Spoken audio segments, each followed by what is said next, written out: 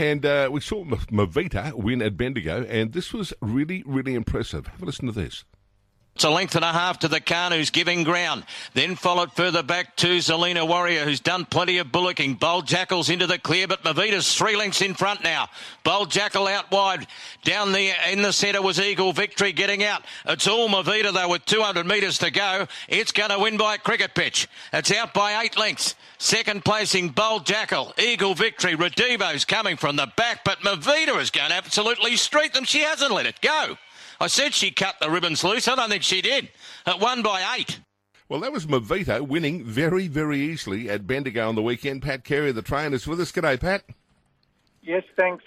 Nice to be with you, Sean. Now, that horse on the weekend trotted in untouched. Did that surprise you? Look, it didn't surprise me that she won. Obviously, the margin was a little bit flattering, but we were very, very keen to get her onto a big track, big striding mare, and, your typical average maiden, and she took all of the advantage that Bendigo can offer you. Pat, you can say it's a typical average maiden, but you don't see horses win any race by 10 lengths and untouched. No, but we've had a couple of progressive stayers that have, won in a manner like that. So you'd have to, obviously you'd like to see more evidence in the future, but we'll just take it through the normal channels. G'day, Pat. It's Matt Nevitt here. Congratulations on the victory yesterday with Mavita. She was very impressive. She's a 5-year-old mare by Crowded House. Tell us a little bit about her backstory. Okay. This mare, Mavita, is a homebred of Trevor Delroy's. He brought Crowded House out to Australia, and for anyone who ever watched his win, he won the Racing Post Trophy at Doncaster, which is a Group 1 race for 2-year-olds. Same race High Chaparral won, and other horses. Camelot might have won it as well. So it was a good sort of benchmark race for colts, and he broke down, so we never saw it. He didn't race again in England. Trevor purchased him, brought him out to Australia, and Chisani was a homebred mare of his, which was by Helenas. And if you look at the big scopy type of mare that Mvita is, she's very much what we see in the Helenas stock. So she was a handy mare, Chisani. She won at Flemington Melbourne Cup Day. Won 4 or 5 races. So that's the background to her pedigree. But she's 5-year-old and was held back a bit through a couple of, niggling type of injuries as a young horse, predominantly to her back, and they worked very hard at the farm to get her right, and the end result is she's in good order now to go on with her racing career.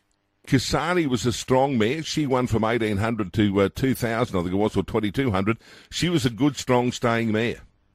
Yeah, exactly. She was part of Trevor's breeding program, so this is sort of like full circle. And, it's the same breeding program that brought us Ethiopia and horses like Gondokoro and Cedarburg. So, he's got a deep interest in the types of mares that he breeds and who they breed to. And, he takes it the full gamut. And the good thing is, he's patient, like you. Well, he is. He's a rare breed of breeder these days who races horses on his own and breeds them. He's fortunate enough to have the right properties and the right staff to be able to, put the background in, this background into horses and development. And, it's a costly exercise, but he's got the resources to do it, and he does it the way he wants to do it, which is, as I said, it's unusual for people to do it in that manner. So, Pat, what do you do with Mavita now? She's obviously 4 runs into this preparation. Do you take advantage of the summer tracks? Is that what she's looking for? My gut feeling is that I'd like to just see her with a touch of give in the track. So, obviously, we monitor tracks, how well they get watered as to, as against the climate and what going to do to tracks. So, we tend to avoid very ultra-firm tracks with these type of horses, and if it means you've got to scratch them, you scratch them. And hopefully you don't get fined. Well, hopefully you don't get fined. Obviously, that's an issue that's on the table at the moment.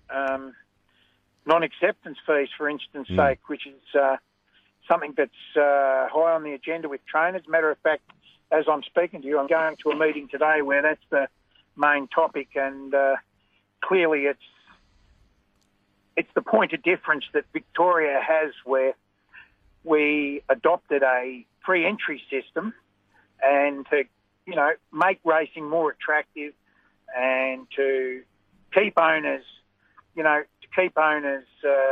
transactions down. So it was a very successful adoption, and to have that under scrutiny and the question, and to have the risk the possibility of Racing Victoria taking that away from us in favour of a non-acceptance fee is not seen in the right light by trainers and owners, for that matter. Unanimously, they favoured the free nomination system. Pat, a couple of questions on that from me. How much consultation was there with trainers on this issue before Racing Victoria made the announcement that they would be going ahead with this next year? Look, we are currently under a 3-month trial period to see if the numbers of nominations will reduce, which it won't, because the very nature of the free nomination system separates it from every other state in Australia. So, what we sacrificed was a starter's subsidy system, and by moving away from a starter's subsidy system, a starter's subsidy system to a free nomination system, we did away with all these transactions where owners were given money and then you gave it back in terms of a nomination acceptance fee. So along with that, the trainers successfully negotiated to get prize money paid down to 10, which gave everyone a good slice of the pie. And it'd be seen as a step in a negative direction if we were to lose that system. What?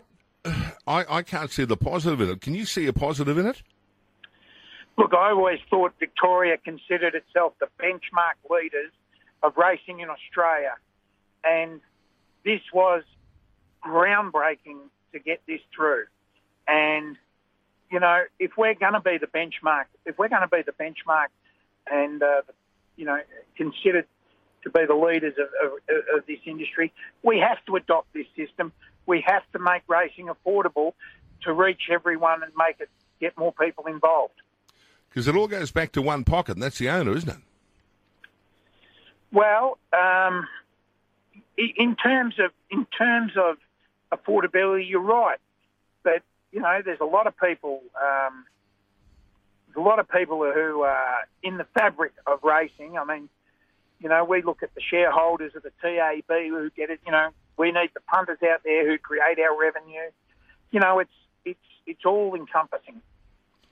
Now, finally, how did Mavita pull up? I reckon the way she looked like she wouldn't blow the candles out in the 3-year-old's birthday cake after she pulled up at the end of that. Well, yeah, she pulled up good. Somewhere between Bendigo and Mornington, she lost a shoe. But apart from that, she's out in her paddock today. And even though we've got a little bit of rain drizzling on the peninsula, it's a good spot for her to be today. Yeah, well, she knows how to find the winning post with a big margin behind her, so looking forward to seeing what she can do at her next start. Is there anything else on the agenda today, Pat, that we should be asking you about? Oh, look, we've got only a small... Look, my team is reduced. I'm like most trainers in the middle. We're feeling the squeeze. There's a polarisation of owners gravitating towards the big trainers, and it seems to be experience doesn't count for much. So my team's reduced, but I'm well supported by a couple of breeders like Steve Watkins and Trevor Delroy, and another band of loyal people. But Steve Watkins has got a couple of nice horses, including Crestani and Clarity. Clarity won on debut at Moonee Valley. Good, quite a promising filly. And Crestani always puts his hand up. So we've got a couple of nice horses there to look forward. Who Dares is another one. And what about at the trainers' meeting? Anything else there that you'll throw on the table to stir them up with, Pat? Oh, look, we're there. We're good listeners, and it's up to us to ask the right questions. We look forward to hearing all the feedback. Pat, well done again with the victory of Movida. Good luck this afternoon with the meeting. Thank you very much.